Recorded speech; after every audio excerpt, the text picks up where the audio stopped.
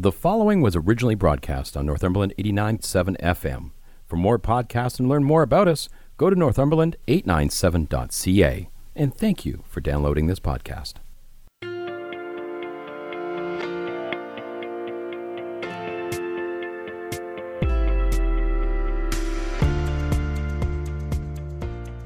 Today we're going to focus on Racine Financial, and I have on the phone with me John Racine. Hello, John. How you doing, Mark? I'd like to talk to you about the history of the business, how it got started. So Racine Financial was started in 2014 with the idea that we were going to focus in specifically on working with business owners, and in particular business owners that work in a family business.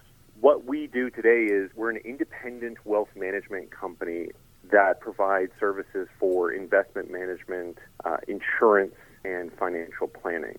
How we more or less started is in 2009, I had joined my parent in the business, and we formed a company called Racine Insurance, managing money and providing insurance coverage. When I took over in 2014 and rebranded Racine Financial, we looked at our client base and said, we do have an awful lot of business owners that we work with, and I think that they have a unique need in which we can service. So we decided to focus in on that. Now, that doesn't mean that we exclusively work with that group, but we focus a lot of our efforts in there because we know that we have a unique advantage to help support these businesses make good money decisions. We're trying to provide a service that goes above and beyond just investment management and insurance. It's really about building a financial plan for your future.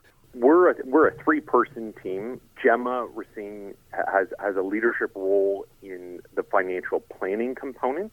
Jeff Kane is in charge of dealing with all of our clients' insurance needs, and I have the role of managing the investment offering. So the three of us work as a team with every client that we have. Prior to March 2020, I'm assuming that most of your business would be done in person with clients? We primarily had meetings at our office, and because we are in a business in which requires there to be trust established to work, we typically wanted to sit down and get to know somebody, and vice versa. We were both interviewing each other. So let's take a look at how the business was impacted when everything was shut down in March. What happened to Racine Financial at that point? I had just come back from a family trip from the UK in early March 2020, and we were starting to see there was a lot of people scared about what this virus was going to become. So when we came back, actually had the idea of sitting down with the team and saying, what are we going to do if we have to work from home? So we wanted to troubleshoot how this was all going to work. So we decided on the Thursday that we were going to all work from home on the Friday and then come back on Monday and assess how that went, how we communicated, how we worked, how the systems were all working. We ended up doing that, and believe it or not, we never actually came back on that Monday and still haven't actually all come back into the office since. So there was a huge shift to a work-from-home offering. All of our systems that we collaborate with are online. So it actually didn't have an effect on the working of the business. So ultimately, we had invested in technology prior to this happening so that we had secure workstations, we had a way to store client information in a secure way. Our onboarding system and our signing all is digital. And so we are able to still provide that same services that we had remotely from our home office. How did things change with the client aspect?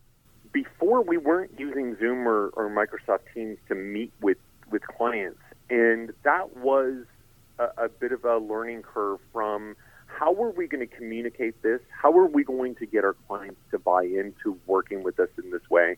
We knew it was going to take time to feel comfortable that we were able to perform the same kind of duties, similar duties, and the clients feel that there was value still being provided in that kind of virtual setting. So yeah, it took a little bit of time perfecting how to, share your screen, get people signed in, get people used to the technology.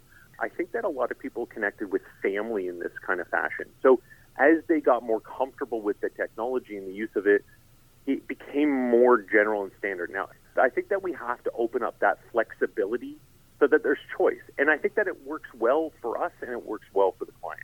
Have you noticed that your workday has elongated at all?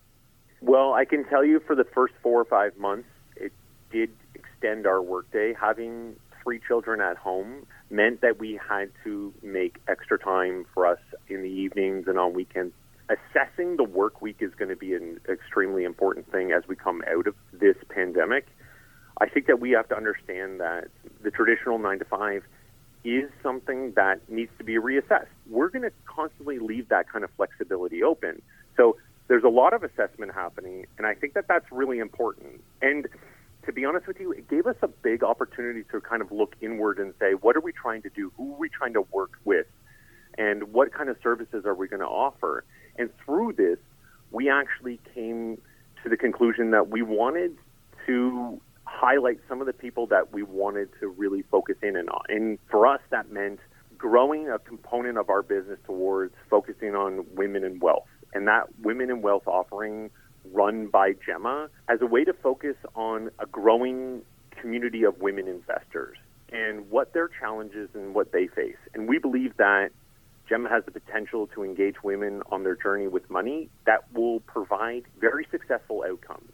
And these are the type of things that come out of, a 15, 16-month kind of pandemic that you really realize where you can add value, what you can do, and really engage potentially a new community that has unique challenges. These are the type of things that we wanted to work on during the pandemic because it gave us a lot of time to reflect. And I think that reflecting and thinking about who you're working with and what kind of impact you can make, a lot of really interesting things can come out of it. And I think that focusing in on your target group, the one that you can make the biggest impact with, has a lot of rewards for both parties. I like the fact that you've taken something that was totally unexpected scenario and have made it become a very strong component of assessing your business and moving it forward. I'm going to give you an opportunity to let the listeners know exactly how they can get in contact with you and Gemma and Jeff. The best way to find out about us and look at what we're doing is through our website. So if you go to www.racinefinancial.ca, it gives you a good understanding of who we are, who we work with. We're located in downtown Port Hope. We're at 37 Walton Street. You can also call us at 905-885-0815.